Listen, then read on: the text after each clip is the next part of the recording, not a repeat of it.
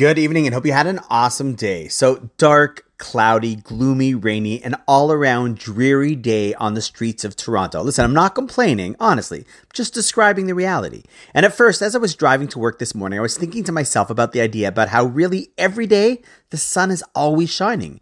It is just that it's covered up by the clouds, and how that's often how our days are. In essence, we believe that everything that God does is for good, always for good. It's always shining, maybe not immediately, and often not easy to see, because our lives at the time are covered by dark clouds. But if on the dark, rainy day you were to take an airplane, assuming they don't cancel as they always do these days, and head upwards, eventually you would break through the clouds and see that above it was all along a bright day with a shining sun.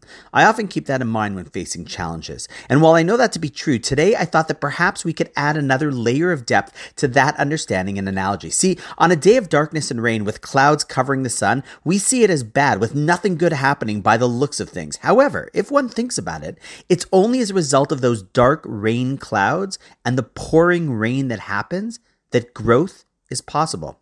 Yes, it is dark, and yes, we can't get out and about freely. But when it rains, it provides the necessary ingredient for healthy growth in the fields. True? And so too perhaps in life. Yes, it is always shining above the clouds, but despite it being a tough day, we know that God's always shining goodness upon us, and that often the goodness comes to us in a cloud of darkness. But just like the heavens shed tears, so too often during these difficult stretches of life, we shed tears. But to take it one step further for a practical takeaway, if we just wait, often it is those raindrop tears that actualize the growth of the seeds of potential that otherwise would lay dormant inside. And so next time you see a cloud and watch the rain fall, remember, it isn't raining on the ground and ruining it. It's watering the ground and allowing things to grow. And the same is true in our lives. And on that note, wishing you now an awesome night, and I look forward to seeing you tomorrow.